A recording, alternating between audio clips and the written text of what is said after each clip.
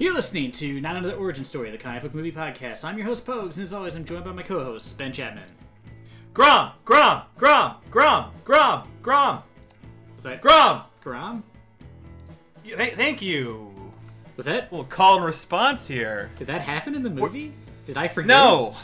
No, but I feel like it should have. That is a good name to chant. I'm glad you finally jumped in on that. You're such a lone wolf, like someone I know. You know, Major Grom. Oh, Major Igor Grom of the lonest of wolves. St. Petersburg Police. Yes, which I like the way the movie seems to depict St. Petersburg as a city and a country, as if it's not connected to Russia. It was very weird. They kept acting like you could fix St. Petersburg from the corruption of the world, and it's like, well, no, it's just a city. It's like, you can't fix New York. But you get to see all the incredible sights, of St. Petersburg. You get to take a look at Palace Square, the Marble Palace. Yelagin Palace, and of course, as we all remember, the giant 10 neighborhood-wide circular dump right in the middle of the city. Yeah, that was a thing where I thought for a minute, I was like, is there a gigantic dump inside the city limits of St. Petersburg? Because that seems weird. I think it's like a very historical and pretty city. It's an extremely bizarre reveal, an hour and 20 minutes in. It's like the dumps from WALL-E. Yeah, it's just piled to the sky as if you could climb it to space. It does help it feel like a Russian Gotham. You know what I mean? Where it's whenever you see them show up to an abandoned fairground that appears to be next to a residential area, you're like, what is this place? Who's the city planner of Gotham? Who's doing this? Where should we build this at? Have you guys seen the abandoned warehouse district? I was thinking we should put it right next to that.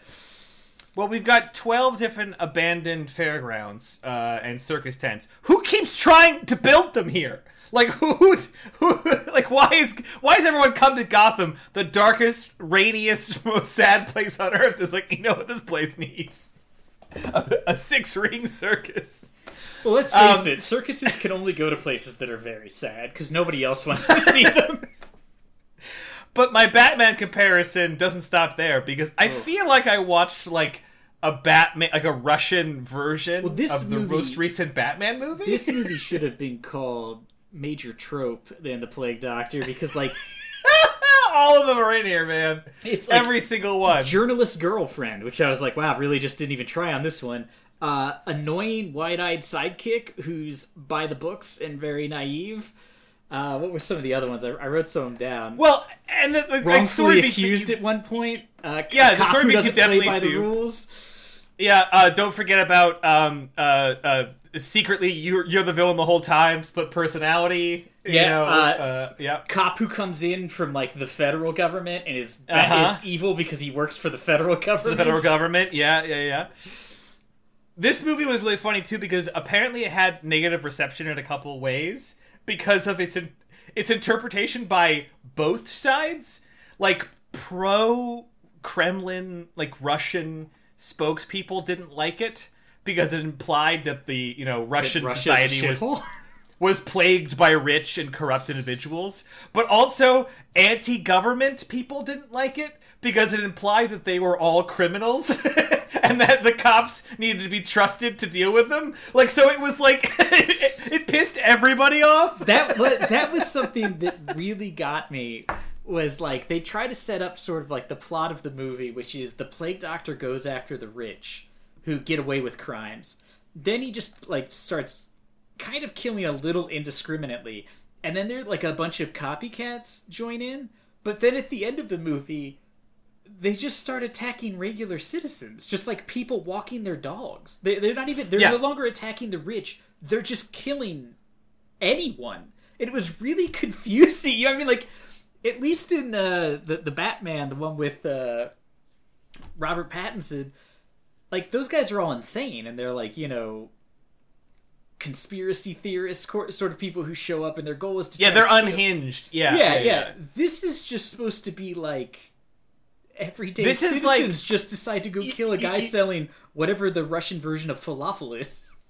Yeah, which apparently was paid a lot of... Big Falafel paid a lot of money to get Yeah, into this I one. could not figure... And it was like this woman, like, when she's like, oh my god, I was like, I assumed that this was just normal street food. Like, you know what I mean? Yeah. Like, filming a movie in New it York looks and, like, good, pizza at one point, and they're like, oh my god, like, yeah, no shit. Like, I mean, It's you live in kind of this like... city.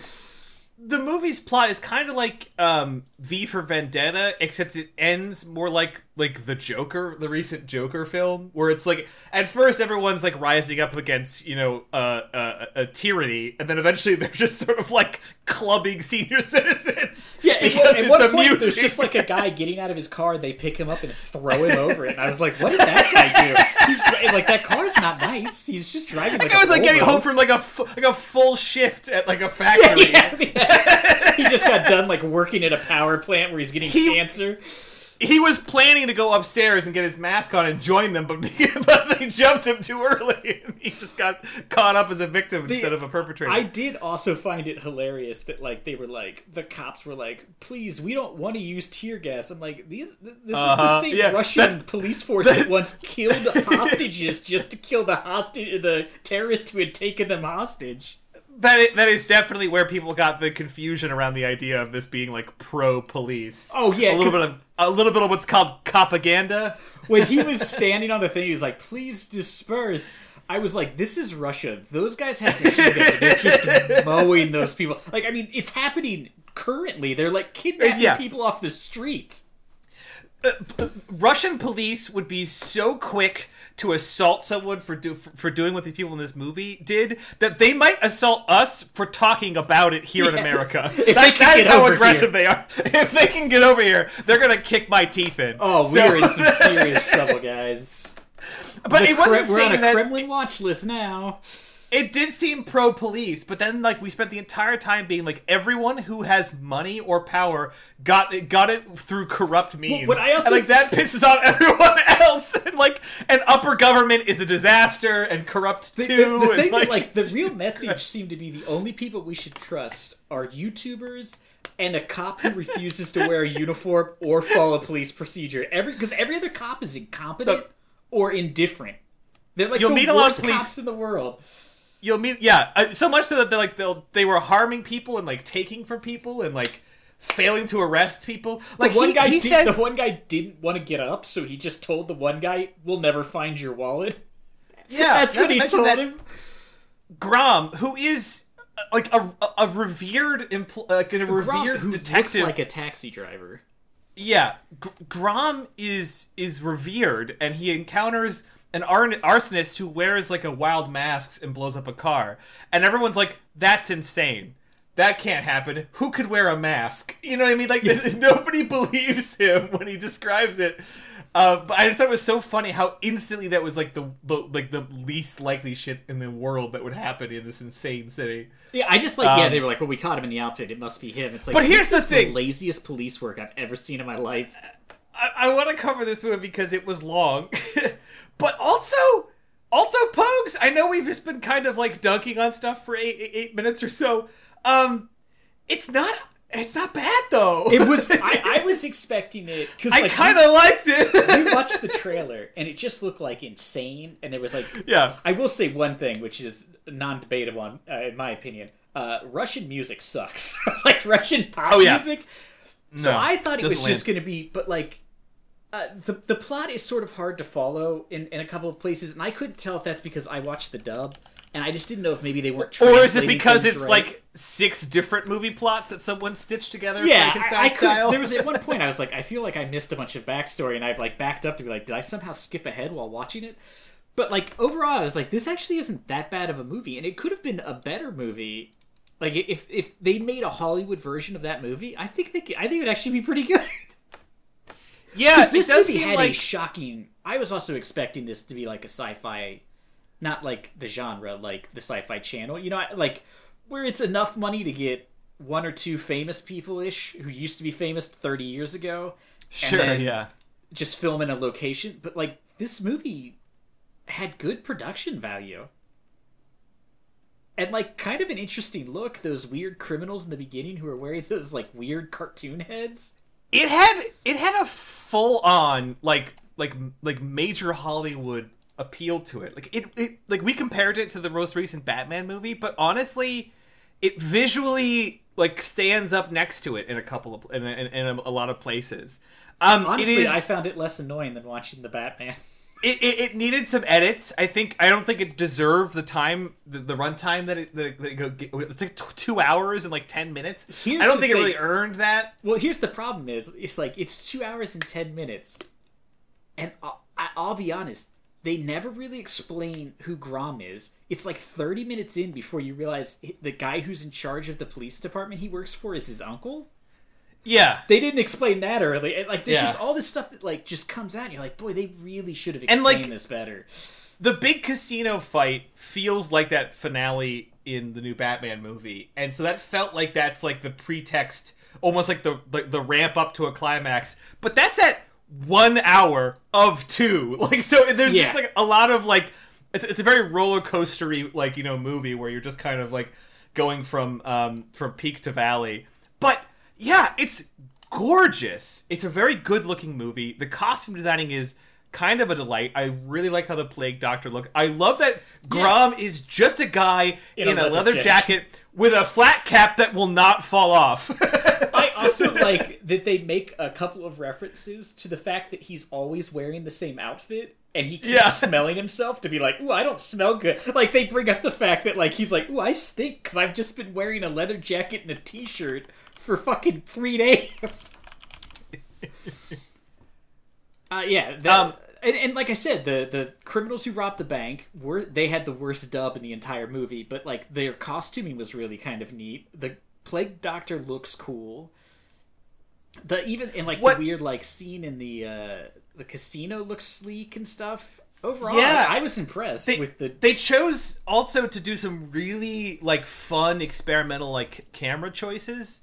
The one that stuck out to me was when there's a montage of him kicking in doors. Oh yeah, and they're like rotating the camera. The camera's doing some impossible like around the world rotation to flip under the floor to the next scene. It's genuinely impressive camera work that made that really interesting to watch. Well, I mean, plus it's just CGI, features, but yeah, it is like it rotates, so like you'll see him. Plus, it features what the other thing that I think at points succeeds in this movie, which is good humor, because I literally guffawed at him kicking in door, punching gangster, kicking in door, like threatening a biker, and then he goes to kick in a door and his foot just goes through and he gets stuck in the door. He's like, ah, damn this door. He's like shitty door, and he like kicks out the bottom and then puts his head through, and he's like, I'm looking for information.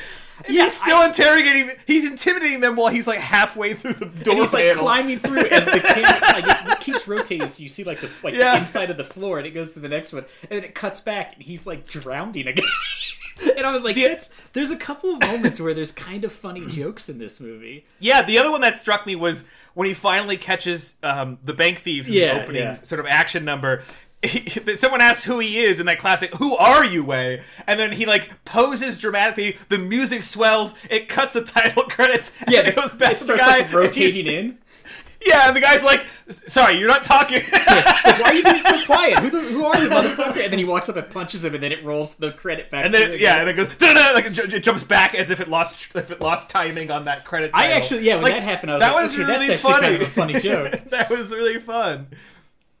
And there's a couple moments like that throughout the movie. It loses a little bit of that fun, and the action again like will rise from being like pretty impressive. Like the chase sequence with the truck is great, and the casino fight is good. But I really couldn't tell you any other good fights other than like maybe the finale. No, even the end fight I didn't think was actually that good, because the villain. No. I don't know why his special power is he has like flame gauntlets, but. It's mostly just, a lot of it is Grom just running away while that guy shoots flame in the general direction he just ran. And so it's not, I found that fight kind of disappointing. And the enemy doesn't have any things in his pocket. No other gadgets, which I was kind of... No gadgetry. He's a tech guy, but he has like no additional security, he doesn't like trick Grom into go to some area he can lock him in. He just I was just sort of surprised walks that, around with fire. They talk about how like he bought this suit and it's like millions of dollars, and it's like, oh, it's cutting edge. And it's like, well, it's just flamethrower wrist, which, I mean, don't get me wrong, I guess is impressive, but I was expecting the suit to do other stuff, like he could fly, or, you know what I mean? So, like, I was expecting, because at one point during the final fight scene, he, like, rips off one of the gauntlets and breaks the other one, it looks like, but then it works the rest of the fight.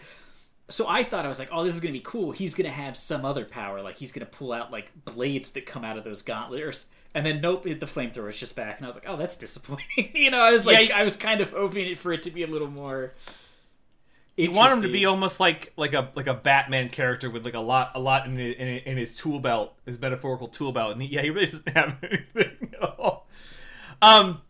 But this was like a fascinating movie. So for some background, even though this is pretty late in the episode for it, Grom is a well-liked comic book character whose opening story arc is about the Plague Doctor and everything. And then when they were looking to bring him to I was about to say to Hollywood, but really to whatever the equivalent is in Russia, they made like a very high-budget short film, which is just about him stopping a bank heist. And that's kind of where this movie picks up, almost making it like a sequel to like a 30-minute short film, where he's chasing the same heist members. Or I don't know how directly it ties in, but it opens with this great. And like you said, I loved the heist costumes. They look like that was repeated out of a costume or out of the comic. I wonder if that is if that's in the comic, or if the guy who drew the comic was just like, here's something weird or what. But they have like these big round like cartoon heads. And they're masked, obviously, but like each one of them is different. And then they're wearing tracksuits, so you know they're Russian criminals.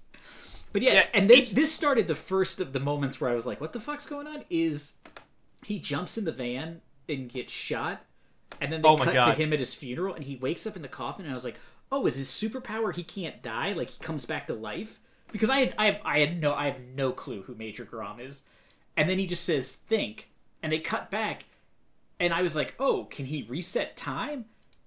And apparently no, it's just him thinking in his head what happens in fights and how he can win them. Yeah, I think the best comparison I can think of is in the Robert Downey Jr. Yeah, he does sort of the Sherlock Holmes thing. He does, but in the Sherlock movie, he perfectly like reads the room and then acts out what he has predicted is going to happen. And I believe in those movies is typically right. It plays out almost exactly that way. Grom is like trying to do it. You know what I mean? Like he's like, oh, I could jump in and punch this guy and then I'll get shot. That's not good. Well, I could go out on the side of the van and try to get to the front door, but it's a vault truck, so I probably just get hit by a car. You know, and so he's like working it out. And that comes up a couple of times later in the movie, including what I would thought a pretty dramatic one in the other lackluster fight scene, which is him realizing that he, you know, if he does one thing, he'll get thrown out the window. If he does a different thing, he'll burn his friend. If he does a different thing, he'll burn the journalist. So he decides to just like throw himself and the villain out the window, and is only at the last moment saved by his newfound understanding of friendship, because he had a character arc, didn't he? He did. No longer is he a lone wolf. He's part of a pack of werewolves, which I didn't understand. Didn't get that one at all, but I'm glad that the response to that was just to lock him in a closet and go on with the story. Yeah, I did find that kind of funny. He gives his speech. He's like, you know what? And then he's like, go get me a shotgun. And he goes in the room and he just locks it. I was like, all right, that's kind of funny too. Well, I was also trying to figure out what the deal with Grom was while watching this movie like you were. I couldn't stop laughing at the idea that the movie introduces this such a handsome, like chiseled jaw hero chasing after like a vault truck, jumping heroically inside, and then just being shot in the chest with a double-barrel shotgun, and then cut to a funeral with grieving police officers. I was like, what is this movie gonna do? Like, is Grom dead now? Are there more than one Grom? Like, what's going on? Is Grom like Dread Pirate Roberts? Yeah, that's what I was like, I couldn't figure, because I had no clue what was going on. So it's like, he can control time, he's unkillable, yeah, I need some information. It turns out Grom is just like an uncooperative police officer, and that is the extent of his powers, other than to be able to like punch good and take good punches. He felt like he was a pretty good detective. Not great, but pretty good. Not great, because at one point he doesn't know that there's an event for millionaires at a casino, and he's like, "Oh, that's it." I was like, "Jesus, man, how would you like if you're looking to see?" Also, that's a point later on in the movie. So the Plague Doctor has killed at this point, I think 2 or 3, like millionaires who are evil. And then there's a casino opening, and all these people show up, and I'm like, you all deserve to die. Like, you have no sense of self-preservation. If there's a guy murdering rich people, don't congregate into a building. I just thought, I couldn't believe that like there was that many people there. I was like, you guys are all idiots. I do have to frequently wonder with these people, but also with like in every single Batman movie, like why are rich people so unsecure? Why are they so frequently without security? To the point that like it makes sense that like an organized villain like the Joker or Two-Face could orchestrate sort of his way into a gala, but these were just sort of like a loose collective of angry common folk. You know what I mean? And they just like busted in. There wasn't a single person stopping them in that casino scene. They were just there very quickly. Yeah, it is like pretty crazy. But the top of this movie, after we get introduced to Grom, introduces us to another interesting pair of characters to suddenly get our heads around, which is these seemingly, I assumed brothers, then quickly lovers, and then back to best friends, and then apparently hallucinated friend.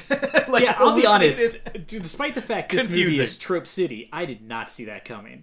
No, the twist that guy isn't real. yeah, where he was like, well, he's dead, and I was like, wait, not a unique premise, but the movie definitely did not give it away before it was a reveal. I genuinely also didn't see it coming either. But they are confusing because his friend looks like as if like a kind of a dollar store version of Steve Jobs, Oleg, and the main character, the one who's actually alive, who's actually ultimately the villain of the film.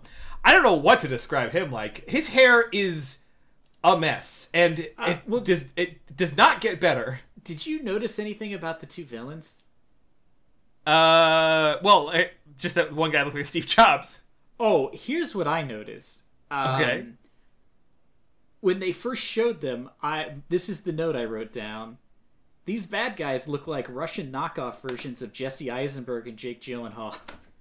I mean, and see the main that. bad guy, yeah. He looks like Jesse Eisenberg's version of Lex Luthor. He has like the same haircut and almost the same face.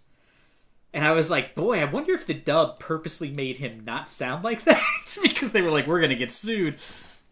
But I didn't know if that was supposed to be on purpose. But then I looked up the comic, and the guy does just look like that. But the actor to me looks so much like, like a Russian knockoff bag, like you go and get like a Prada bag from Russia where they spell Prada with like an I. But yeah, like I could, when I saw it, I was like, oh, and the other guy kind of looks like Jake Gyllenhaal. And that whole sequence of the film is a little confusing because I do not know what his purpose was. Oh, this should also be a great point for me to suggest. I switched right around this time from the English dub on Netflix, which was fine, but some very strange choices for some of the delivery, to the Russian version with subtitles, and everyone sounded better and felt less cartoonish, and it was an immediate improvement. Namely, the tech genius / plague doctor, Sergei. He sounded way more normal, way more emotive, and he didn't sound like a scared child the whole time like he does in the English audio dub. Yeah, I had to imagine helped. Some of the dub was questionable at best.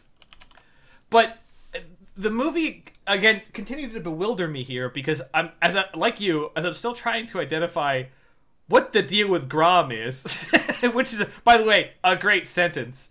As I'm trying to figure out what the whole stuff with Grom is, the movie throws you these bizarre characters who I can't tell what they're doing. I guess they run like a Facebook-y Twitter thing, but also are like Tony Stark's like tech giants, and then also they're releasing a new internet that allows you to do the internet and no one can track your data or tell you what to do, which sounds like a bad idea. It sounds like just dark web, and there's like super encryption, and the whole time I'm like, what does it have to do with literally anything?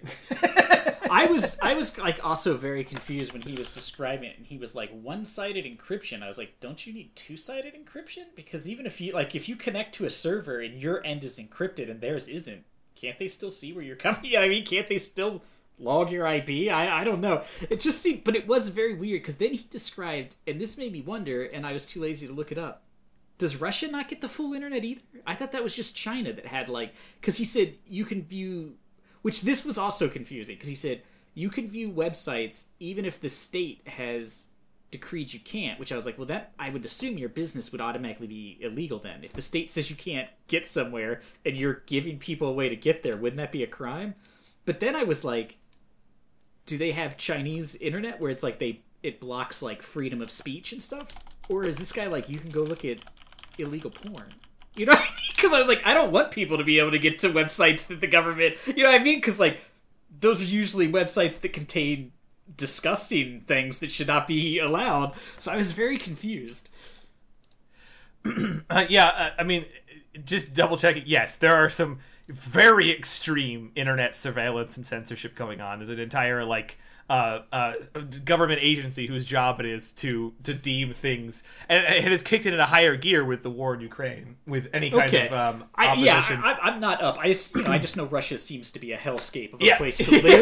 But when he said that, I was like, I hope that means like the government's monitoring it, and not like he's just like, go fucking look up the grossest shit. You know what I mean? Because I was like, I don't like this guy if that's the case. But also, like, we're like 30 minutes into the movie, and I'm like, what are we doing? Well, this was also something I thought was weird, was like they sort of introduce, let's call him Chekhov's augmented reality assistant. Like there's like this floating robot that can talk to him. It's like a hologram that you can see when you're wearing like these augmented reality glasses. And I was like, oh, this has to come up later in the movie. No, it doesn't. So it just seemed like such a weird thing to include. You know what I mean? Like, it's just like if the Batman began with somebody explaining Google Assistant and then it just never came out. Like, okay, I get it. You can use voice commands. It's 2020. I got it. You know, it was just such a bizarre... Because like you said, I was like, oh, this must be like really crucial to the plot. And then as it went on, I was like, no, it had nothing to do with the plot other than I guess he's rich and this guy was able... Because the movie's plot is actually very similar to the Batman, to the point where, like, if this is the way the comic went, they should probably sue Warner Brothers. Because the plot is basically, there's a crazy guy murdering people in society he thinks are bad, and posting it on the internet, and getting a cult following. Which is just because the plot to the Batman. Just because you think an eccentric loner who grew up in an orphanage and understands the struggle of society ultimately would go on to use his intellect to turn himself as some sort of avatar of justice against the corrupt... Okay, yeah, this is the Batman. This is the Batman. Whoops, never mind. Also, watching this where he was talking about, he's like, you can do what you want. I was like, well, I think Twitter has proven we don't want that. Like, this social experiment has already failed. But this movie is fascinating because as it starts to ramp up, I mean, again, the visuals continue to succeed. I'm just like scrubbing through it now, and like, you know, he escalates his killing with like that banker, and he's just in this gold-laden palace filled with piles of gold in this plague doctor costume and cloak, like setting fire and cascading flaming money out to the people in the streets. Again, this movie succeeded at like being up to snuff for a modern film. Yeah, my biggest problem with the movie was it started off like he kills this guy who gets away, who drunk drivingly drove into a pedestrian who was a child and killed her. And then, you know, he proceeds to like, you know, kill that guy, and you're like, all right, I can kind of see this. The next person he kills is a banker who stole this money from the people who put their money in the bank, embezzled it, and then foreclosed on them, and then took their money. And you were like, okay, I kind of see that. And then he just goes to, this guy owns the landfill, and he's like, I'm going to murder his 7-year-old son. And I was like, wait, what? Like, this movie jumped from, like, if you want me to have any sympathy for this guy, he can't go straight to murdering a kid who has nothing to do with anything. It was just very bizarre. There's some fun stuff about that. I was digging up some interviews, and again, I mentioned that there was constant, like, criticism of both the movie and at times the comic, because everyone kind of interpreted the comics message differently. But there was an overlap where in the comics, the Plague Doctor was leaving behind like white ribbons, which at the time were also a symbol of Russian protests in like 2013. So this was seen as like a direct, comparison, as in like the Russian protesters were just like lawless criminals, and like Grom's out there like knocking their teeth in. So he started having to change. He wrote that he realized after a couple of issues with the Plague Doctor that readers seemed to like the Plague Doctor more than Igor Grom because he felt like he was fighting for true justice by trying to take down the corrupt and fighting for like the oppressed in society. So he, quote, had him take advantage of peaceful protest and begin a bloody coup d'etat to ensure that readers didn't like him too much. Wow. So there was a problem there where he wrote the character to be... He basically wrote V from V for Vendetta. You know what I mean? Like, yeah. He wrote a character that was like... And in that movie is maybe not the hero, but certainly the protagonist that you put your empathy towards as you witness his struggle and what he's been through.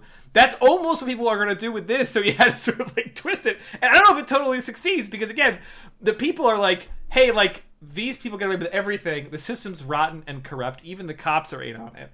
So I am just going to like, go nuts. And then of course in the movie, they, as we talked about at the top of the episode, they just start like clubbing like fruit vendors. But you do the guy who sells whatever that delicious street meat is. You do wonder like if the author really understood, or the director really understood why people might not just be like, hey, Grom's a tough leather jacket wearing dude. I'm on board with him 100%.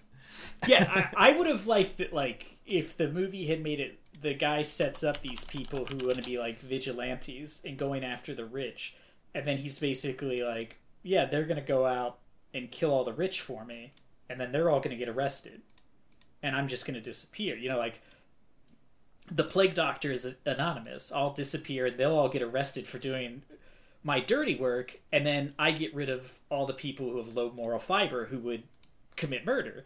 Then you would be like, oh yeah, this guy's like a prick. Like, he is just a rich person using the poor for his advantage, even though that's supposedly what he's against.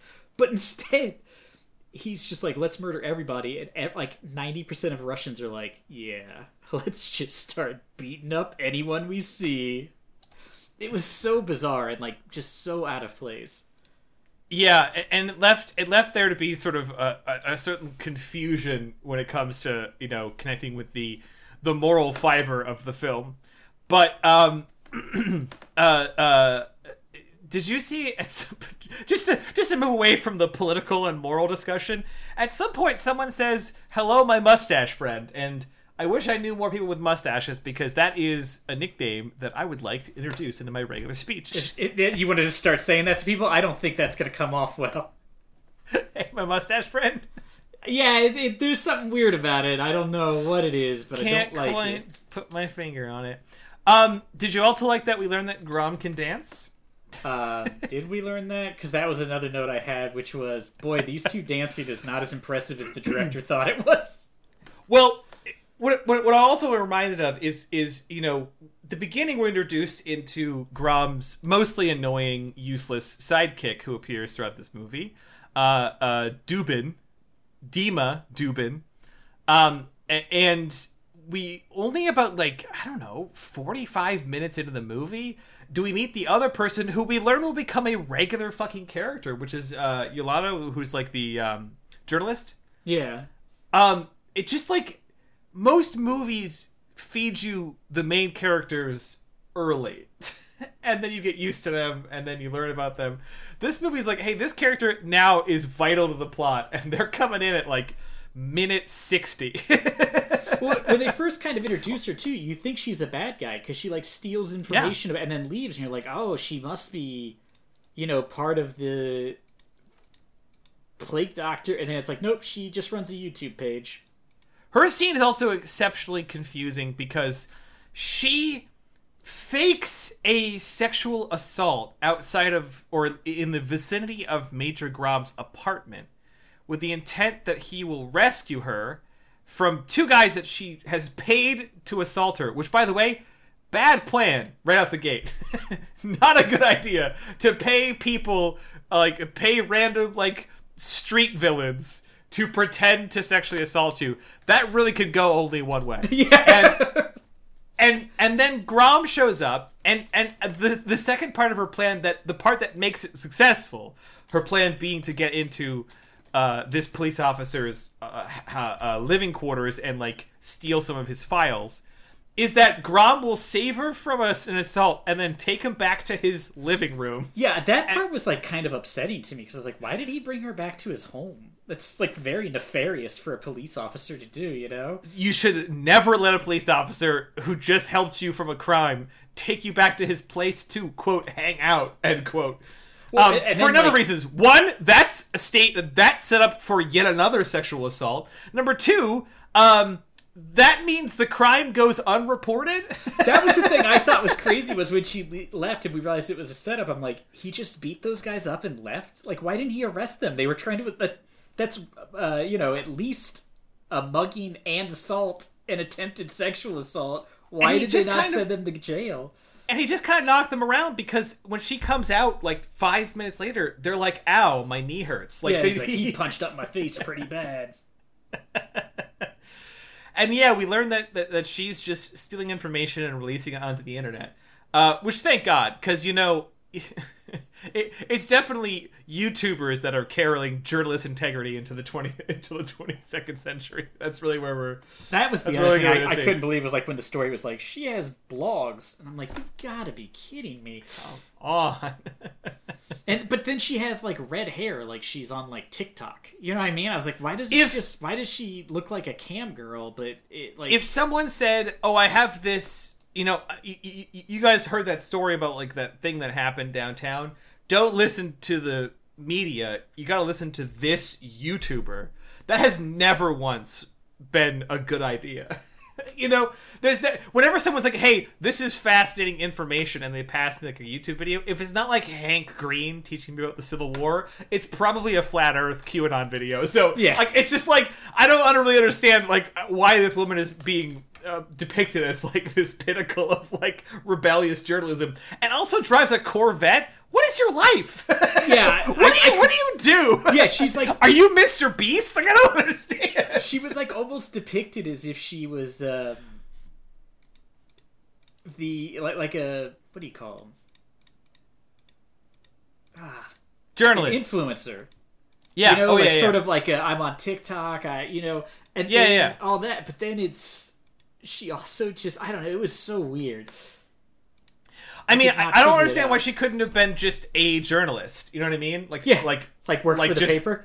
I'm a professional journalist and I work for a paper that's a daily version of something, like Daily Earth. Yeah. Or Daily Trumpet. Just something that's new and unique.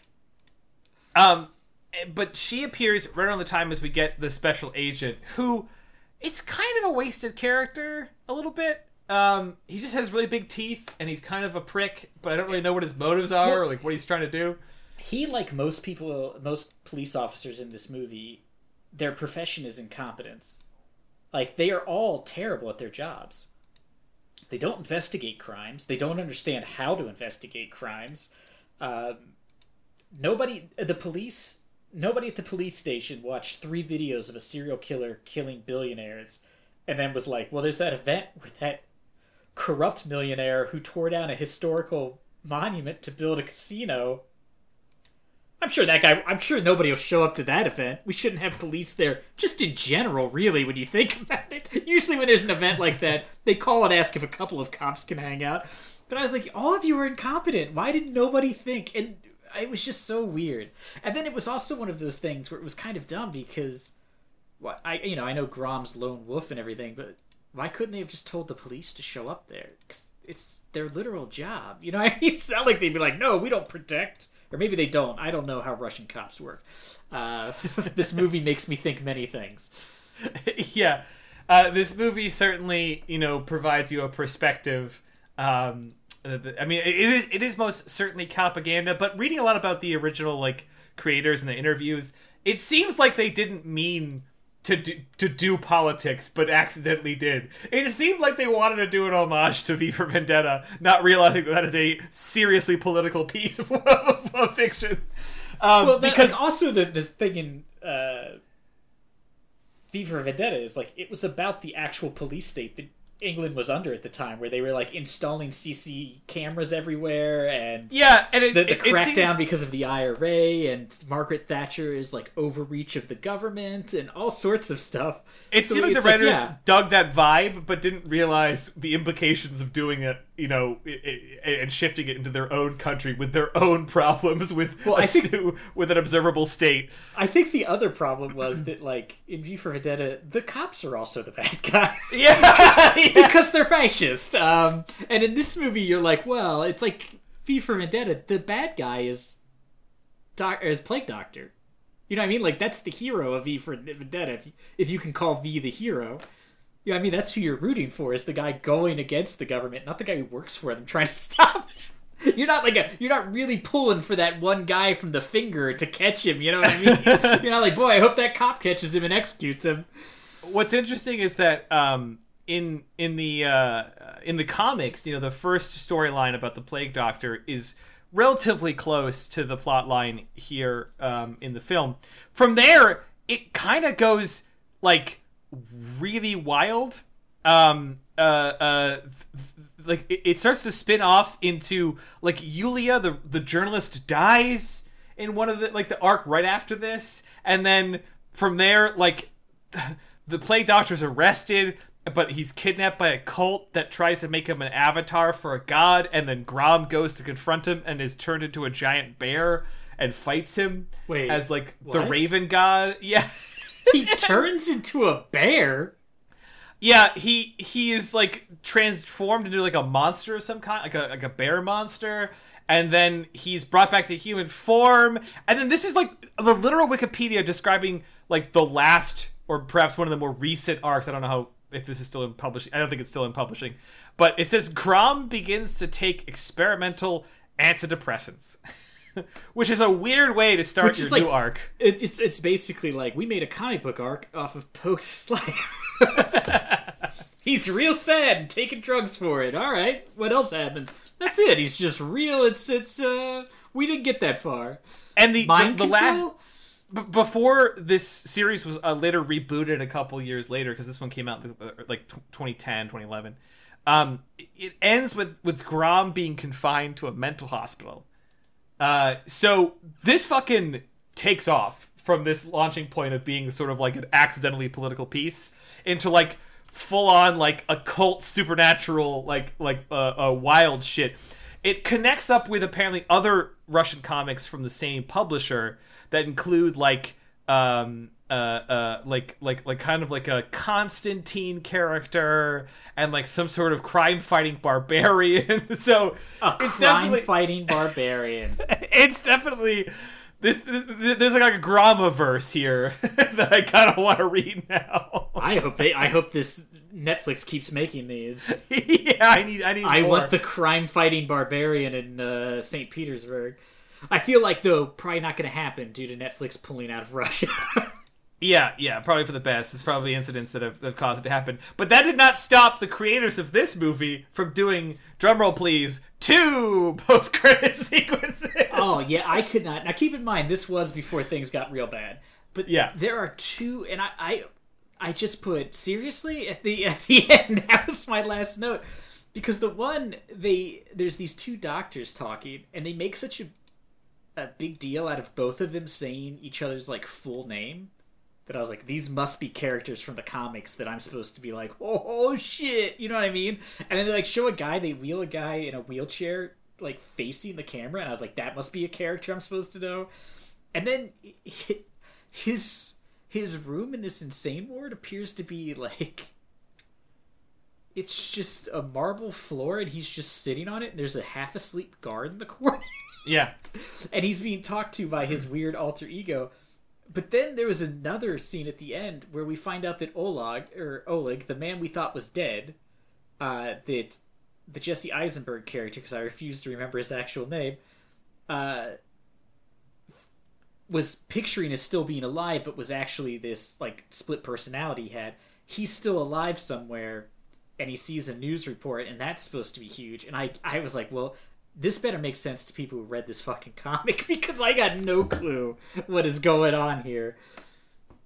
It was which is bizarre. insane, because the idea of Oleg was just there to be like, oh, they've been friends since they were in the orphanage together, and they're very close, and so that's why you're seeing them, like, just the two of them, like, hanging out together in many scenes.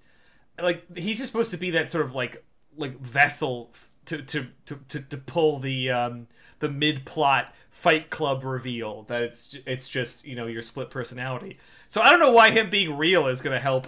Yeah, anything. why him still being alive is like, maybe he's part of the cult that breaks him out. I guess so. There was one point too where I did kind of chuckle, because I was like, boy, this bit is not going to translate well when they're making fun of him for saying that, like, he saw a plague doctor, which I don't understand why, like, in this day and age, we're supposed to pretend like people don't know what the plague doctor mask is. Like, it's pretty common, but they're making fun of his description. And at one point, they're showing him a picture of somebody, and they're like, was it this guy? We might have trouble. He's immortal. And I was like, boy, Russian folklore transferring over is, this joke is like, it's Koshi the Deathless, who's this guy who, like, hid his soul in an egg that's inside of a rabbit that's inside of a goat. And he can't die. I did not know what that was. Yeah, and I was like, boy, this is a weird bit to put in here, because I also in my mind thought, I don't know if he's that popular in Russia. You know what I mean? It's like, it's a very, you know, it's sort of be like just a weird joke to throw in, like, for Americans too, just some obscure, like, 18th century Edgar Allan Poe background character, and be like, I'm sure people will know. Something else that was, I guess, an Easter egg, or not an Easter egg, but more of a reference, is in every single issue of Major Grom, he is depicted with a scarf, in addition to his classic brown jacket, flat cap look. So that's what the scarf... At some point, he referenced, like, wearing a scarf or wanting a scarf or something of that effect, and that's what they were getting at. Wow. So what a deep, pointless cut. A real deep cut for those Major Grom heads out there. The Gromyites? The Gromyites out there. I don't actually like that. I don't know.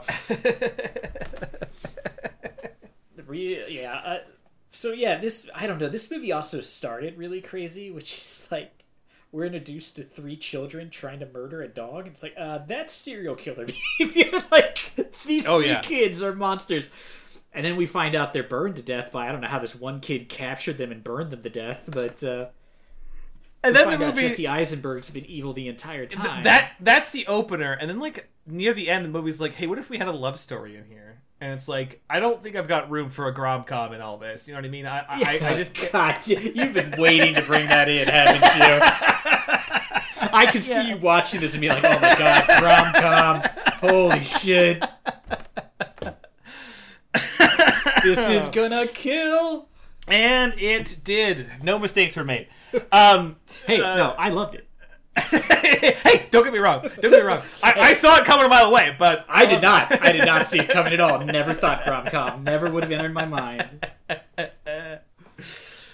But I you know, it's weird because these episodes we just spent, like, you know, 40 minutes just talking about all the stuff that didn't make sense and plot points that felt incorrect. But, like, we watch a lot of movies where motherfucker, I'm bored. Like, yeah. Or I just, like, you know, this movie. I mean, I scrubbed here and there just because it is, like, a unnecessary, like, 2 hours. But it is loaded, and it's perpetually good to look at. I did not find it to the point. A lot of times when we're watching these, I'll be like, I'm going to watch this at, like, a 1 1/4 speed or 1 1/2 speed, because I just don't care. And, like, it, you know, and I did scrub through a couple, like, especially some scenes where it's just, like, people driving and there's obnoxiously loud music playing. But for the most part, I actually did find myself just watching the movie and being like, this isn't that bad, which was really surprising. I expected this to be, you know, I thought the episode was going to be like, oh my god, I hated this. Why did we do this? This was one of our worst decisions ever. But really, it wasn't. It's far from the worst movie we've ever watched. I mean, it's far from the best movie we've ever watched, but... Yeah, and I tropey think it's in as the it happy was, middle, maybe just like a little below the middle. yeah, tropey as it was, it had some surprises for me. Like I didn't really know how some of the fight sequences were going to conclude. You know, when I thought Grom was fully going to sacrifice himself when he concluded that was the only way to like save his friends. Yeah. Like you said, like I didn't totally see I didn't at all see like the twist coming that Oleg was just a figment Because I will say that real quick in that scene, Jesse Eisenberg's character, I think his name's Sergei. He's like freaking out because Grom is there interrogating him, and he's afraid that he knows that Oleg is, or whatever his name is the plague doctor, and he says, give me a name, and in the shot they're framing the two of them sitting on these two couches, and you see Oleg walk in, like you see his body come into frame and walk past, and he goes Oleg, and he like jumps back like he's afraid, and Oleg turns and stands behind Grom, and then all of a sudden you realize Grom doesn't react to this guy, and he said, that's what I thought until I found out he was dead. And I was like, oh my god, I did not see that. Like I thought when he walked past the camera it was going to be like a jump scare and he was going to run up and like punch Grom or whatever. So I was really caught up. I mean, it's like I said, this movie Trope City, but I did not see that one coming. Yeah, no, and it keeps. I mean, like the scenario of the city falling apart and the chase of this villain, and like the fight scene we said was lackluster, a little disappointing, just because the villain doesn't have any more complexity to really work with. But it's really good visuals of him just sort of like holding a piece of sheet metal and deflecting fire and like tumbling out windows. I mean, like for a movie that was called Major Grom Plague Doctor, I didn't expect to be kind of like, this is fun to watch. yeah. I like I said, I was expecting this to sort of be like, and I can't. There's been so many. Like when we watched Man Thing, yeah, and I thought that was going to be hilarious, and it was just like a slog. I hated every minute of watching that one. Or when we watched Suicide Squad, which I knew was going to be bad, but like I loathed that movie, and it was painful to watch. I was surprised that I actually sat, because I didn't look at the runtime when I started the movie. I just started watching it, and like when it got to the end, when it was in the credits, I was like, does this have any like post-credit scenes? And I was like, wait, this movie was over 2 hours? So yeah, I don't know. I guess the question is, Ben, would you recommend people watch this movie? Yeah, I honestly think I would, just because I think nobody would expect anything from it. And that I think that would allow it to be even more of like us an even more enjoyable watch, just because you're expecting some weird like dollar store superhero movie, and it's pretty thin overall with story, but it's a pretty delightful thing to watch. Yeah, I think I would actually say that if you have Netflix already, I would watch it, because you're already paying for Netflix. Get your money's worth. And I didn't do it, but get your rubles worth. Yeah, I would recommend probably watching it with the subtitles and Russian, just because some of the voice actors are egregiously bad. Which is standard in any dub. There's always like some guy you assume was like dropping off, like a DoorDash guy coming to the recording studio to drop off food for the engineer, and he's like, "We're short a person. Come in here and read these lines." But yeah, I would say watch it, because I was really surprised at like the style of the movie, and like I said, there are some jokes land flat, but some of them I actually was surprised that I chuckled at, because I usually don't, when I watch a movie by myself, I usually just sit in silence. You know what I mean? I'm not animated. So yeah, I was pretty surprised. He's just in there watching What We Do in the Shadows with a stone face, just like no response at all. None, just like a statue. One single tear running down the side of my cheek. Well, I guess that's it then. We will obviously not be here next week because we are 2 members of American citizens. And, I'll be celebrating Thanksgiving. And Ben will be celebrating I will be outside Day, starting a protest about Thanksgiving that will ultimately culminate in me and a bunch of people just ruthlessly clubbing senior citizens that happen to be driving past. They see somebody with like a homemade turkey, or like a kid with one of those things where you trace your hand. Oh, he's gonna take him out just a crowbar, in his Raven costume. Yeah. All right. Now it sounds like I'm being offensive. Yeah, now I realized after I said it, I was like, now I sound racist towards Native Americans. I'd like to apologize to the Native American community. And I'd like to keep your racial slander in this episode. Oh, I'm not allowed to cut this one out? I mean, No. not that there's more than this. Come back next week. I promise I'll be better. Pokes, surely you've cut by now.